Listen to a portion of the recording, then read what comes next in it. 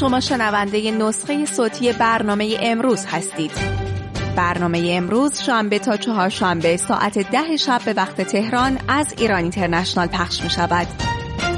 سهم حماس از سفره مردم ایران. گزارش اختصاصی ایران اینترنشنال از حلقه تأمین مالی نیروهای حماس از بودجه کشور و فروش نفت در بازار سیاه. چگونه شبکه قالیباف برومند از جیب مردم ایران هزینه رویاهای علی خامنه ای را می‌دهد؟ سنگین‌ترین حملات اسرائیل در خان یونس از ابتدای جنگ. افزایش تلاش‌های دیپلماتیک برای آتش‌بس همزمان با ارائه بسته پیشنهادی جدید حماس برای پایان جنگ. نتانیاهو میگوید به جنگ ادامه می‌دهیم. ایالت نیو همشایر میزبان دوئل سرنوشت ساز جمهوری خواهان. داغ‌تر شدن تنور انتخابات با کناره‌گیری ران دسنتس به نفع دونالد ترامپ.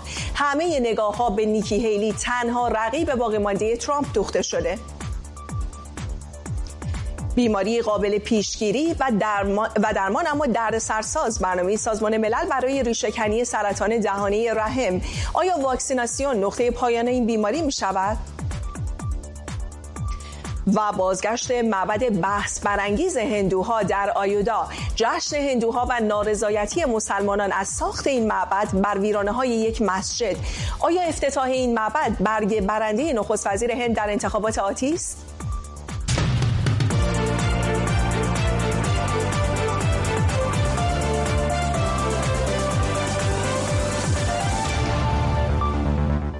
سلام، وقتتون بخیر. من گلارهان هستم. به امروز و جزئیات تازه ترین تحولات ایران و جهان خوش آمدید. حیات گروه‌های شبه نظامی وابسته به جمهوری اسلامی به پول گره خورده. پولی که از طریق سپاه قدس برای جنگ، تنش و پیشبرد اهداف علی خامنه‌ای در منطقه هزینه میشه. شاید قبلتر بنیادهای تحت نظر علی خامنه‌ای این پولها رو تأمین می‌کردند، اما ایران اینترنشنال حالا به اطلاعاتی دست یافته که نشون میده شبکه‌ای از مقامات نظام با دستور شخص علی خامنه‌ای از بودجه عمومی کشور به دو گروه فلسطینی حماس و جهاد اسلامی سهم میدن. اما این همه ماجرا نیست. در بعضی موارد هزینه این گروه ها از فروش نفت ایران در بازار سیاه تأمین میشه. شبکه قالیباف برومند چه نقشی در تأمین مالی گروه های شبه نظامی داره؟ مشتبه پورمحسن و جزئیات بیشتر. افشای هویت حلقه تامین کننده پول جبهه موسوم به مقاومت. اطلاعات اختصاصی ایران اینترنشنال از انتقال فوری صدها میلیون دلار پول خزانه کشور به حماس. قالیباف و آبرومند، زوجی برای تمام فصول فساد در جمهوری اسلامی. چه کسانی با دستور خامنه ای پول مردم ایران را به تونل‌های حماس در غزه میرسانند. از جمله این که ایران اسلامی رو پشت این حرکت معرفی میکنند. اشتباه میکنند. ما پیشانی و بازوی طراحان مدبر و هوشمند و جوانان شجاع فلسطین رو میبوسیم. سخنان خامنه ای 3 روز پس از عملیات مرگبار حماس علیه شهروندان اسرائیل در 15 مهر ماه، وقتی خامنه ای هراسان از واکنش تل‌آویو نقش جمهوری اسلامی را انکار کرد، ولی از تهران به شانه‌های نیروهای حماس بوسه فرستاد. اما حالا ایران اینترنشنال به اطلاعاتی اختصاصی دست یافته که نشان می‌دهد سهم مهاجمان حماس بیش از این بوسه‌های تعارفی بوده و حلقه‌ای از کارگزاران نظام با دستور خامنه‌ای سهم مضاعفی از بودجه عمومی کشور را به نیروی قدس اختصاص دادند تا به 2 گروه فلسطینی حماس و جهاد اسلامی منتقل شود.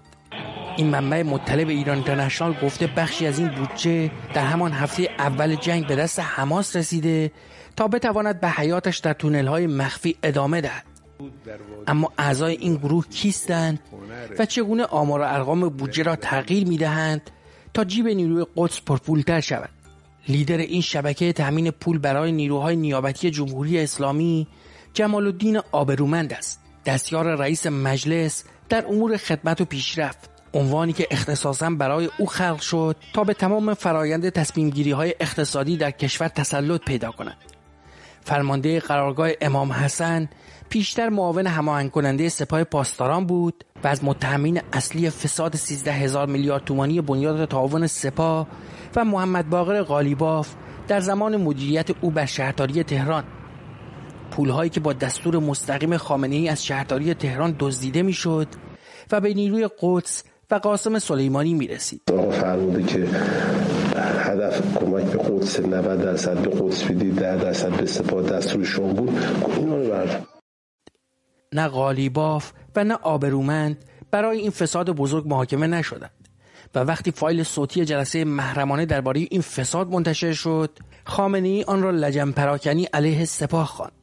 اما به نظر میرسد با یک دست شدن حاکمیت در نتیجه انتخابات مجلس سال 98 و انتخابات ریاست جمهوری سال 1400 دیگر نیازی به چرخاندن لقمه غذا دور سر با واسطه هایی چون هلدینگ یاس و شرکت رسا تجارت مبین متعلق به بنیاد تعاون سپاه نیست. 2 سال پیش فاش شد که جمال الدین آبرومند ارقام لایحه بودجه سال 1400 را پس از تصویب در مجلس دستکاری و ردیف بودجه صدها میلیارد تومان را جابجا کرده. او در مسیر تامین فوری پول برای نیروی قدس علاوه بر قالیباف رئیس مجلس، همکارانی در مجلس، دولت و سپاه پاسداران دارد. یکیشان جواد اوجی وزیر نفت است.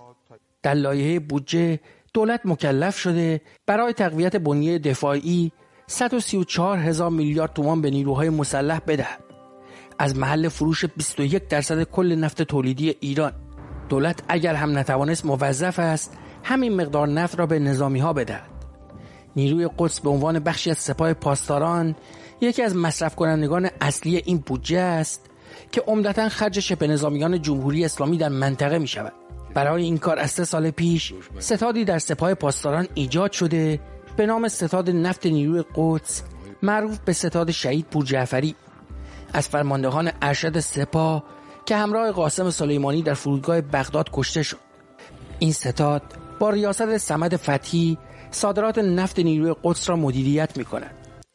از صمد فتحی اطلاعات چندانی در دسترس نیست جز اینکه عضو هیئت مدیره صندوق تعاون و سرمایه‌گذاری مسکن کارکنان سپاه پاسداران است. دیگر عضو این گروه داوود منظور است، رئیس سازمان برنامه بودجه دولت رئیسی که در جابجایی ارقام بودجه و پول حاصل از فروش نفت به آبرومند کمک می‌کند. او پیشتر رئیس سازمان امور مالیاتی بود، همان کسی که یک خبرنگار را به دلیل پرسش درباره معافیت مالیاتی قرارگاه خاتم الانبیاء سپاه علنا تهدید به برخورد قضایی کرد. این ادعایی که شما کردید که قرارگاه خاتم الانبیاء تو این 5 سال گذشته مالیات نداده، حتما باید مستندات ارائه بکنید. شما بعد از جلسه حتما مستنداتتون ارائه بکنید، در غیر این صورت دادستانی ما نسبت به شما اعلام جرم میکنید. علاوه بر قالیباف و آبرومند، یک نماینده مجلس هم در این گروه حضور دارد.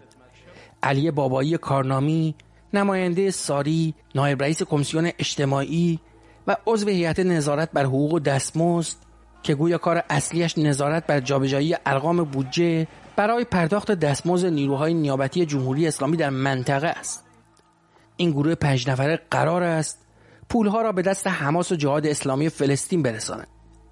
پیشتر ایران اینترنشنال فاش کرد که جمال الدین آبرومند در فرایند لاپوشانی حساب مالی نیروی قدس مقداری از پول دریافتی از بودجه دولت را شخصا تصاحب می کند و بخشی از مبلغ اختصاص یافته برای نیروهای حزب الله، حماس، هشت شعبی و حوثی ها را به جیب خودش می ریزد. کاری که او و قالیباف در شهرداری تهران هم می کردند و خامنه‌ای هم از هر دو مورد با خبر بوده، اما مثل کوه پشت 2 قله بلند فساد در جمهوری اسلامی ایستاده. 2 سرداری که سردار اصلی فساد در جمهوری اسلامی هستند. عضو یگان جاه طلبی منطقه‌ای رهبر خودخوانده مسلمین جهان، مجتبی پورمحسن، لندن. محمد جواد اکبرین، روزنامه‌نگار از پاریس با ماست. آقای اکبرین، عذرخواهی می‌کنم، خیلی خوش آمدید. از استفاده از بنیادهای زیر مجموعه رهبری و شرکت‌های پوششی برای تامین مالی حماس خبر داشتیم، اما حالا ظاهراً دولت و مجلس مستقیما وارد میدان شدن. دلیل این تغییر رویکرد رو شما چه می‌دونید؟ وقت شما بخیر. به نظر میرسه که شرایط مالی کشور باعث این ماجراست، وگرنه در گذشته خب روایت‌های مستقیمی شده، هم از طرف مقامات فلسطینی، محمود الزهار وزیر خارجه دولت حماس، یا مثلا رئیس بنیاد مسکن، اینا در مصاحبه هاشون روایت هایی نقل میکنن از اینکه چگونه این هزینه ها انجام میشده و نیازی هم به تصویب جایی نداشته. اما اینکه الان رفته توی مجلس، مسئله تردید دارم که به یک دست شدن حاکمیت فقط برگرده، به تغییر شرایط مالی کشور به نظر میرسه برگرده. ببینید در از سال 2017 تا به الان در گزارش‌های بین المللی ما می‌بینیم که رتبه فساد در دنیا، جایگاه جمهوری اسلامی ایران 20 پله سقوط کرده. یعنی مثلا اگر توی منطقه خودمون در نظر بگیریم، امارات جزو 30 کشور اول دنیاست که تونسته مهار و فساد رو جلوش رو بگیره، مهار بکنه. جمهوری اسلامی تو رتبه 148 از 180 کشور. این وضعیت فساد فراگیر رو که در گذشته وجود داشته و از قبال همین پولهایی که به کسی پاسخگو نبودن به همه جا این پولها رو میدادن، الان به دلیل محدودیت مالی مجبورن از پولهایی که در داخل گردونه رسمی و ثبت شده کشور وجود داره استفاده بکنند و طبیعتا نتیجهش میشه این گزارش. آقای اکبرین، اگر از منبع مالی این پولها بگذریم، برسیم به این ساختاری که درست کردن. در گزارش به فساد مالی 2 سردار سپاه در رأس این شبکه و ساختار اشاره شده. با توجه به این سابقه، انتصاب قالیباف و آبرومند رو توسط علی خامنه‌ای چطور میبینید؟ باز هم بگم که توی سالهای گذشته گزارش های منتشر شد که این گزارش در واقع تکمیل اون گزارش هاست، امتداد این گزارش هایی که در سال گذشته مطرح شد اما بهش رسیدگی نشد. تجربه نشون داده که افراد معتمد علی خامنه‌ای کسانی نیستند که به سلامت مالی یا سیاسیشون نظر بشه، به میزان اطاعتشون و مفید بودنشون برای پیشبرد پروژه های نظام هست که جایگاهشون تعریف میشه. مثلا شما به عنوان یک روزنامه‌نگار اگر گزارش های این سالها رو نگاه بکنید، کسانی که در اوج اتهاماتشون بودن بیشترین اعتماد بهشون شده. مثلا رئیس اسبق قوه قضاییه صادق لاریجانی، درست زمانی که اتهامات سنگینی به خاطر پرونده معاون او به او منسوب شده بود و مطرح شده بود، درست در اوجش شد رئیس مجمع تشخیص مصلحت نظام، یعنی کات کردن تمام بحث‌هایی که پیرامون فساد او وجود داره. یا معاون اول وقت قوه قضاییه محسنی اژه‌ای، بدون اینکه به اتهامات فسادش بررسی بشه الان شده رئیس قوه قضاییه. این درباره فرماندهان سپاه هم صادقه و محمد باقر قالیباف به طور خاص بازمانده تیمی است که بدون پاسخگویی به هر جایی برای سپاه خود بودجه تامین می‌کردن و در رأس اونها قاسم سلیمی.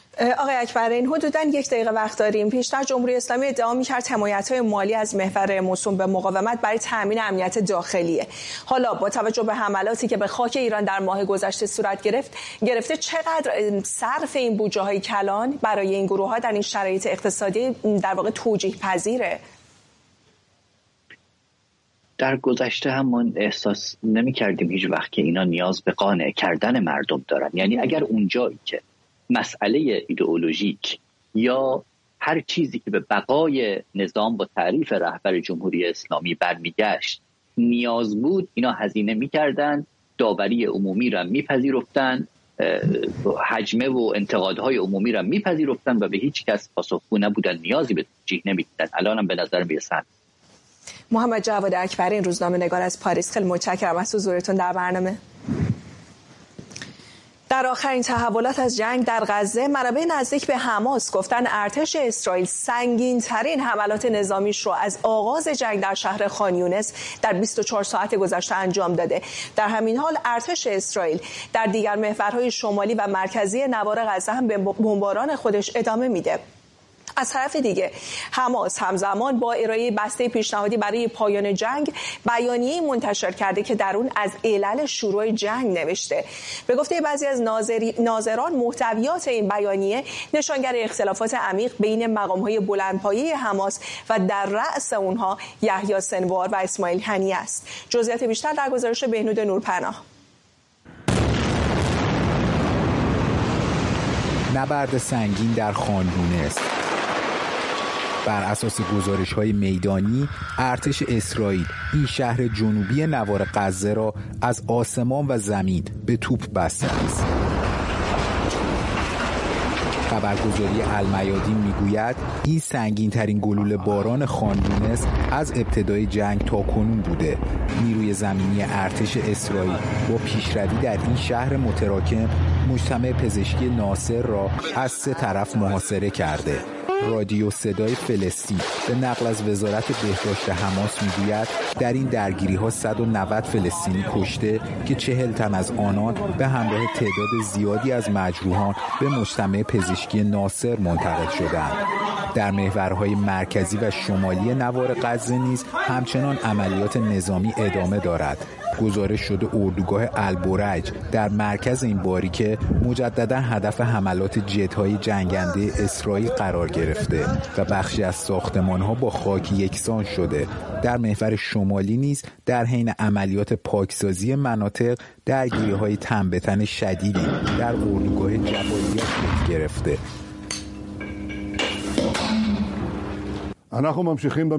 ما به جنگ در همه جبهه‌ها و در همه بخش‌ها ادامه میدیم. ما به هیچ تروریستی مسئولیت نمیدیم.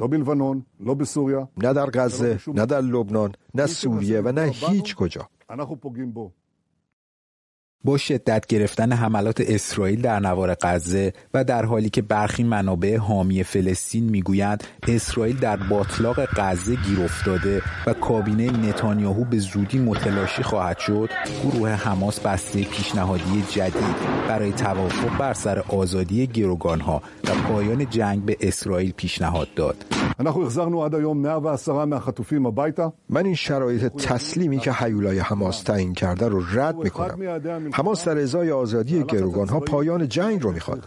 عقب نشین نیروهای ما از غزه، آزادی قاتلها و متجاوزین جنسی و بر سر کار موندن خودش رو میخواد.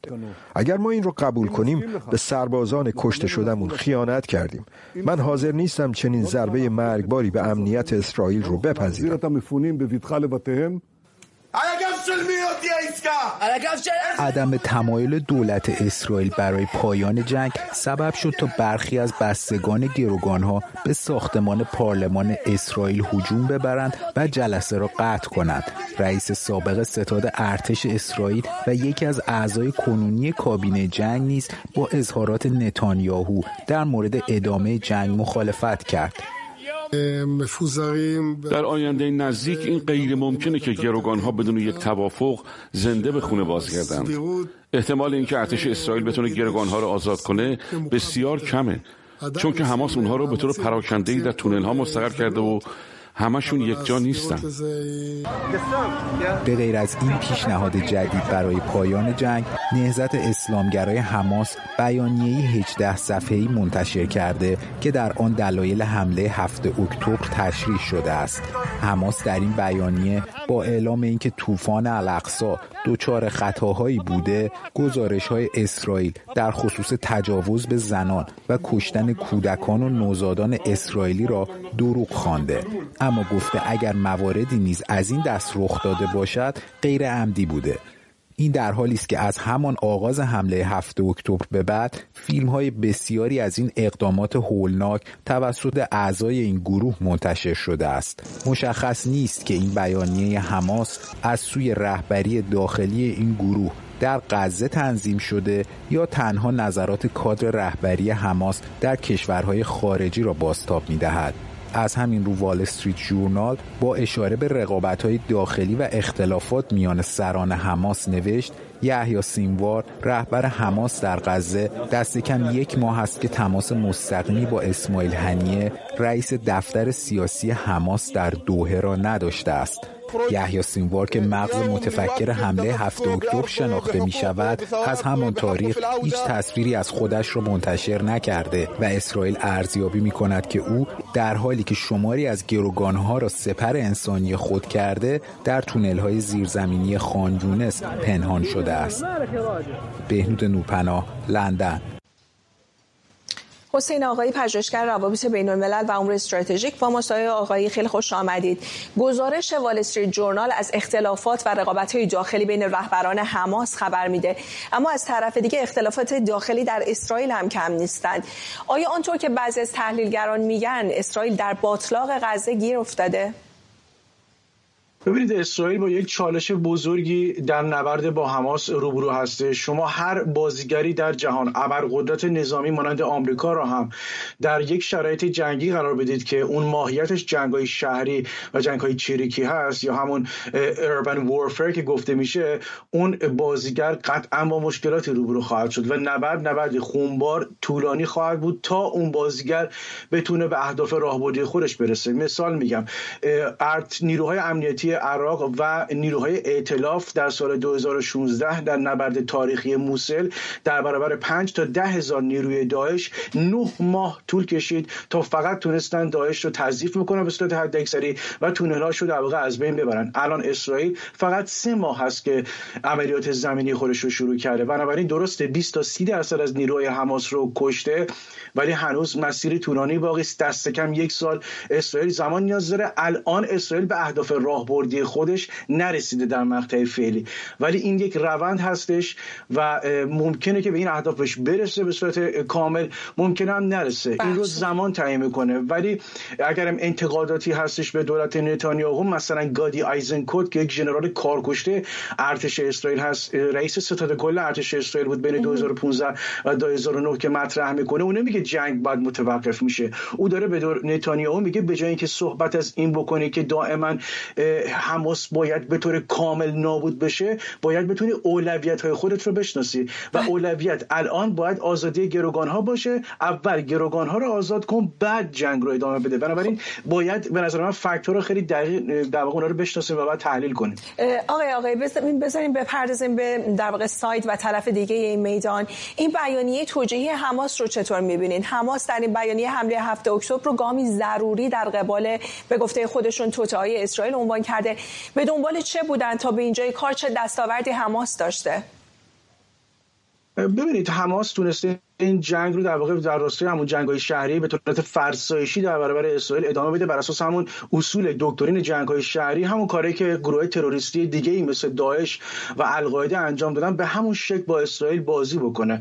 و البته این همون چالش اسرائیل است، باعث میشه که اسرائیل بیشتر زمان ببره که بخواد به اون اهداف راهبردی خودش برسه. ولی حماسی‌ها به نظر من استراتژی فریب رو در برابر اسرائیل در پیش گرفتن، سعی می‌کنن که خودشون رو در واقع به یک شکلی داره یک اختلاف نشون میدن، در حالی که هدف راهبردی اسرائیل هدف راهبردی حماس عذرخواهی میکنم نابودی اسرائیل هستش. چه این هدف یحیی سینوار هست، هدف اسماعیل هنیه هم هستش و این فریب حماس است. و از طرف دیگه هم به هر حال به نظر میرسه که این جنگ زمان بر هست و من فکر میکنم که امروز هم حالا ژوزف بورل یک سری اظهاراتی کرده بود که در واقع باید روند صلح برقرار بشه. به نظر من فعلا صحبت کردن در مورد صلح و آتش بس دائمی ایدئالیستی و آرمانگرایانه و مبتنی بر یک سری آرزوهاست. این یک جنگ تمام عیار هست، یک نبرد موجودیتی برای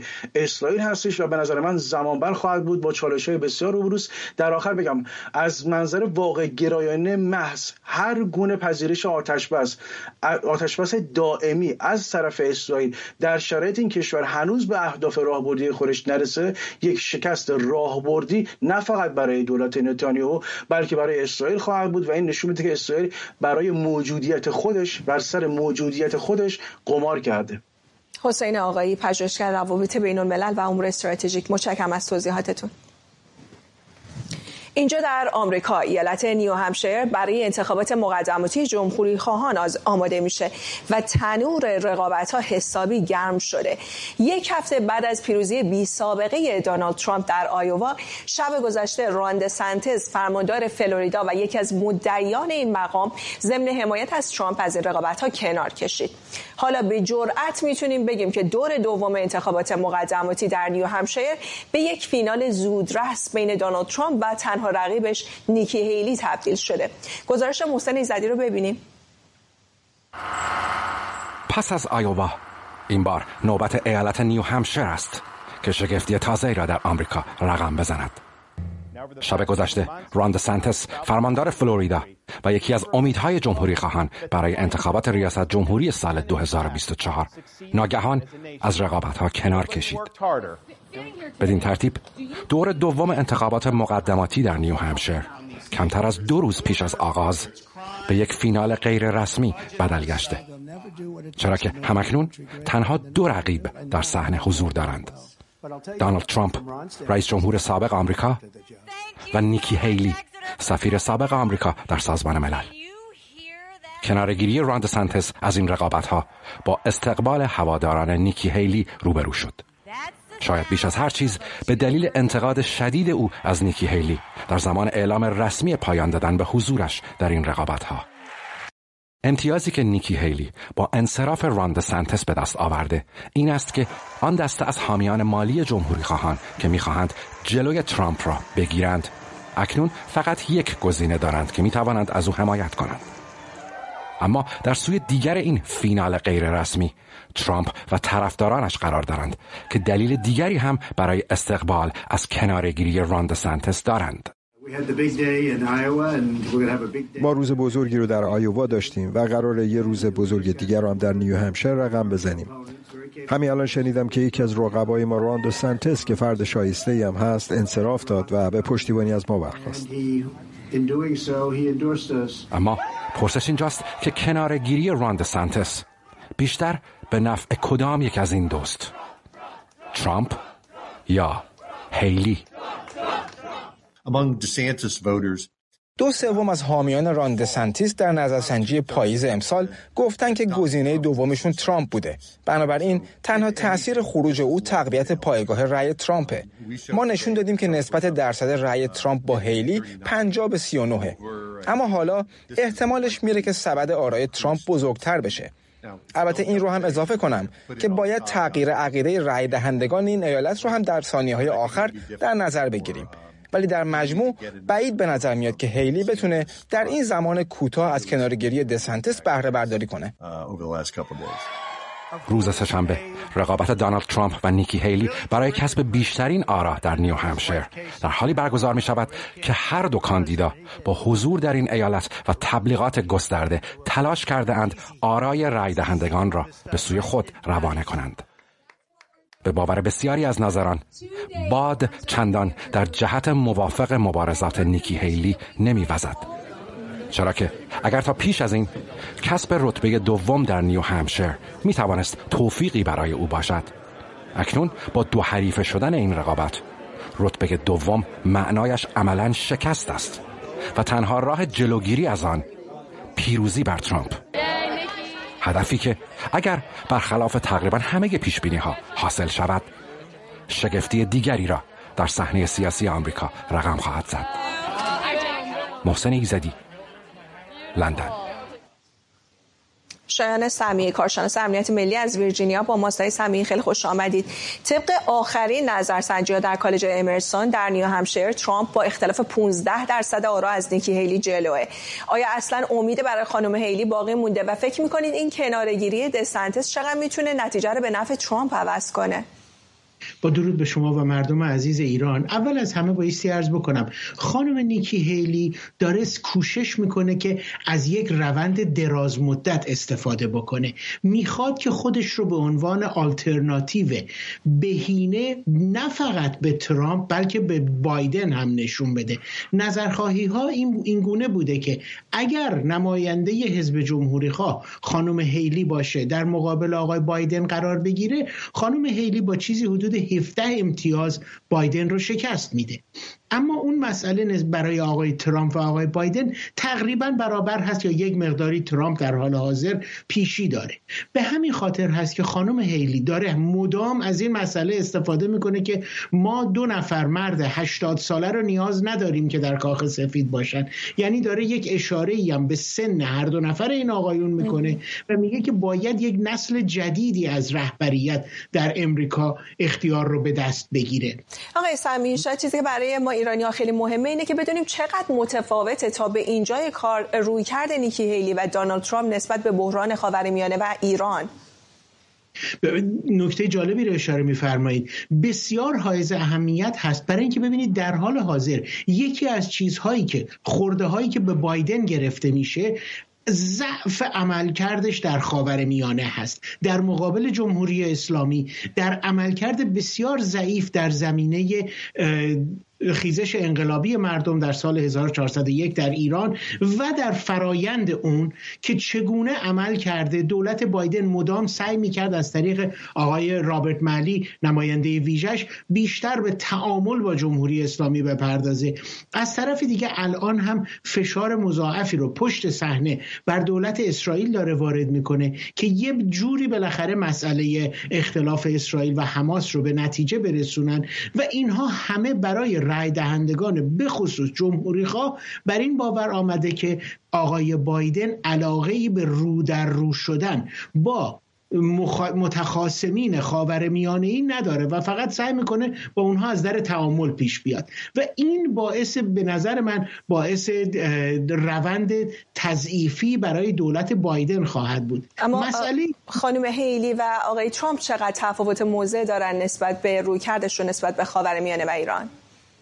آقای ترامپ نظر خودش رو به صورت کامل بیان نکرده. ایشون فقط میگه که ما باید روندی متفاوت از بایدن داشته باشیم، ولی خانم هیلی به صورت مشخص آمده اعلام کرده که ما نباید با جمهوری اسلامی به تعامل بپردازیم، بایستی سرسختانه با جمهوری اسلامی مقابله بکنیم. آقای ترامپ دلیلی که نمیاد حرف بزنه چون یکی از بزرگترین حامیان ولادیمیر پوتین هست و پوتین هم الان با جمهوری اسلامی رابطه خوبی داره. ترامپ نمیخواد اون رابطه رو به هم بزنه، پس فعلا ممکنه که سکوت اختیار بکنه تا ببینه که در آینده چی میشه. چیزی که برای ترامپ مسئله رو بغرنج میکنه مسائل قضایی و دادگاهی هست که هنوز ایشون بایستی با اونها سر و کله بزنه و در روند انتخابات ممکنه که تأثیر بذاره. این من فکر میکنم عاملی است که باعث میشه خانم هیلی فعلا کوشش بکنه در کناره ها بمانه تا ببینه میتونه به عنوان آلترناتیو ترامپ خطاب بشه یا نه. شایان سمی، کارشناس امنیت ملی از ویرجینیا، خیلی متشکرم از توضیحاتتون.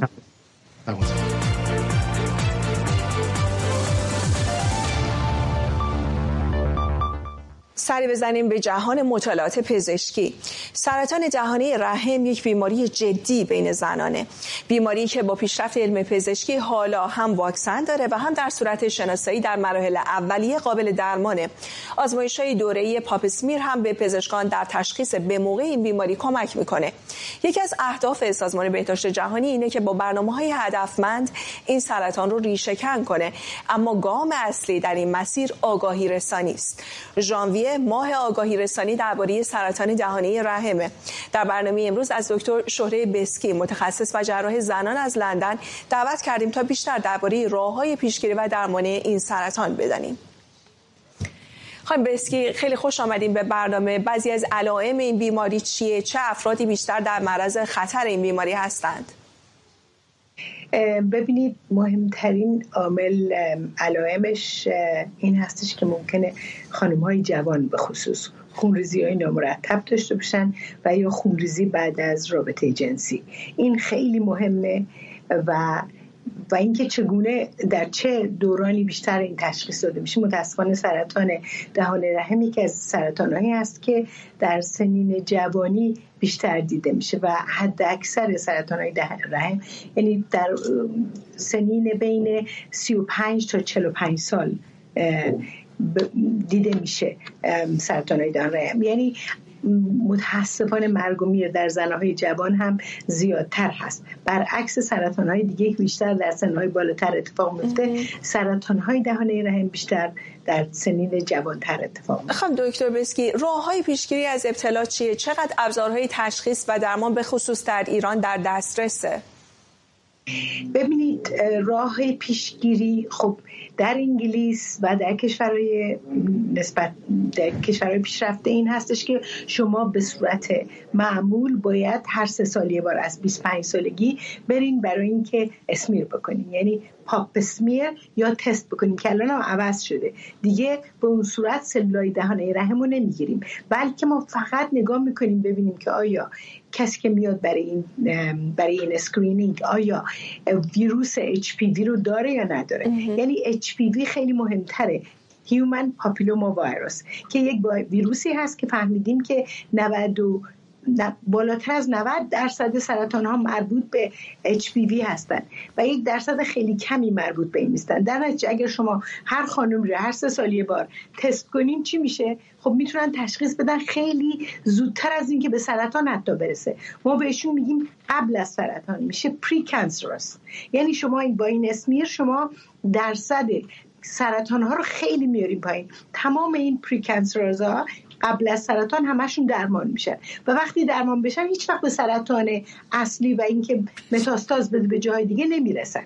این مهمه. و بعد خب مهمترین مسئله دیگه مسئله واکسیناسیونه که در انگلیس واکسین تمام دختران و پسران از سن 12 تا 13 سالگی اینها واکسن زده میشه بهش، ولی خب متاسفانه در ایران و در کشورهای دیگه به صورت به همه داده نمیشه. هر کسی که بودجه داره میره میزنه، ولی هر کی که نداره عملا داده نمیشه. خب طبیعیه به این ترتیب شما در معرض گرفتاری به این ویروس قرار میگیرین و این ویروس بعداً سلولای غیر طبیعی رو در دهانه رحم پدید میاره و اگر اسمیر نشن، HPV تست نشن، خب طبیعیه که میرسه به سرطان. شهره بسکی، متخصص و جراح زنان از لندن، خیلی متشکرم از وقتتون خانم بسکی. سری بزنیم به هند، جایی که بعد از گذشت دهه‌ها اختلاف بین هندوها و مسلمانان، معبد راما در آیودا، شهری در شمال این کشور، با حضور نخست وزیر هند بازگشایی شده. معبدی بحث برانگیز که سالها ریشه درگیری‌های مذهبی در این شهر بوده. هندوها این معبد رو وقف راما، یکی از خدایان هندو، کردند. مسلمانان اما خاطره مسجدی که سالها پیش در همین مکان به دست هندوهای افراطی تخریب شده رو از یاد میبرند. در این بین ناندرا مودی، نخست وزیر هند، هم به دنبال حمایت ملیگراهای هند و در انتخابات پیشرو در این کشوره. جزئیات بیشتر در گزارش نریمان فروغی ببینیم و بشنویم. معبد هندوها، شهر آیودیا، شمال هند. و این نارندرا مودی، نخست وزیر هند، که روز دوشنبه این معبد بحث برانگیز هندوها را افتتاح کرد.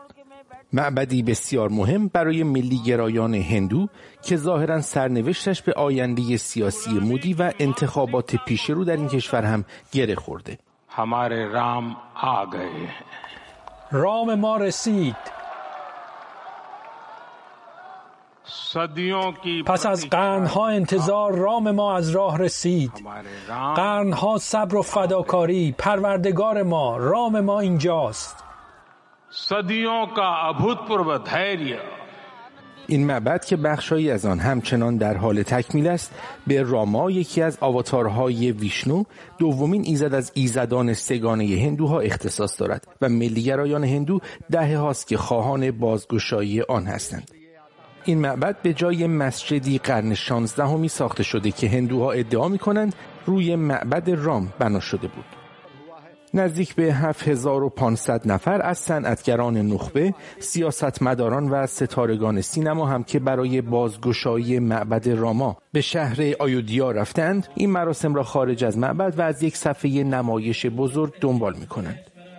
بسیاری از ناظران که مراسم روز دوشنبه را آغاز مبارزات انتخاباتی مودی می‌دانند، می‌گویند او هند را از یک سکولار دموکراسی به یک کشور تماماً هندو تبدیل کرده است.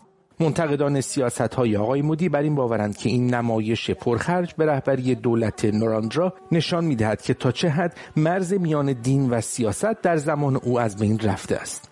این معبد با هزینه تخمینی 217 میلیون دلار و با کمک‌های مردمی در وسعتی نزدیک به 3 هکتار روی آوارهای مسجد بابری ساخته شده که در سال 92 میلادی توسط هندوهای افراطی ویران شد و به دنبال آن موجی از شورش‌های خونین سراسر هند را در بر گرفت. این اختلافات در سال 2019 زمانی پایان یافت که دادگاه عالی هند در یک تصمیم بحث برانگیز تخریب مسجد را نقض فاحش قانون خواند. اما این مکان را همچنان به هندوها اعطا کرد و در چند کیلومتری آنجا زمین دیگری در اختیار مسلمانان گذاشت. دادگاه رأی خودش رو درباره این معبد اعلام کرده و چه موافق باشیم چه مخالف باید به این قانون احترام بگذاریم. ساخت و ساز این معبد حتما روی کسب و کار ما هم که اینجا زندگی می‌کنیم اثر می‌گذاره. مهم صلح و قانون. هیچ کس دوست نداره اون درگیری‌های مذهبی سال 92 تکرار بشه. برای بسیاری از مسلمانان این مکان همچنان مسجدی است که ویران شده و ساخت معبد شاهدی است بر سیاست اول هندوی ناراندرا مودی. زائران فدایی، نواهای مذهبی و رقص، گلباران، 20,000 نیروی امنیتی و 10,000 دوربین و البته بیلبوردهای مودی در سرتاسر آیودیا دیده می شود. در بسیاری از ایالت‌ها تعطیلی عمومی اعلام شده. رسانه‌های هند می‌گویند حتی بازار بورس هم از این مراسم بی تأثیر نبوده. برخی از رهبران ارشد حزب اصلی اپوزیسیون کنگره هند هم این مراسم را تحریم کردند و ناراندرا مودی را به سوء استفاده از معبد برای کسب امتیازات سیاسی متهم می‌کنند. نریمان فروغی، لندن. خب به پایان این بخش خبری رسیدیم. از همراهی شما با امروز ممنونم. برنامه رو با تصاویر روز به پایان میبریم تا فردا 10 شب به وقت تهران و امروز دیگه شب و روزتون خوش.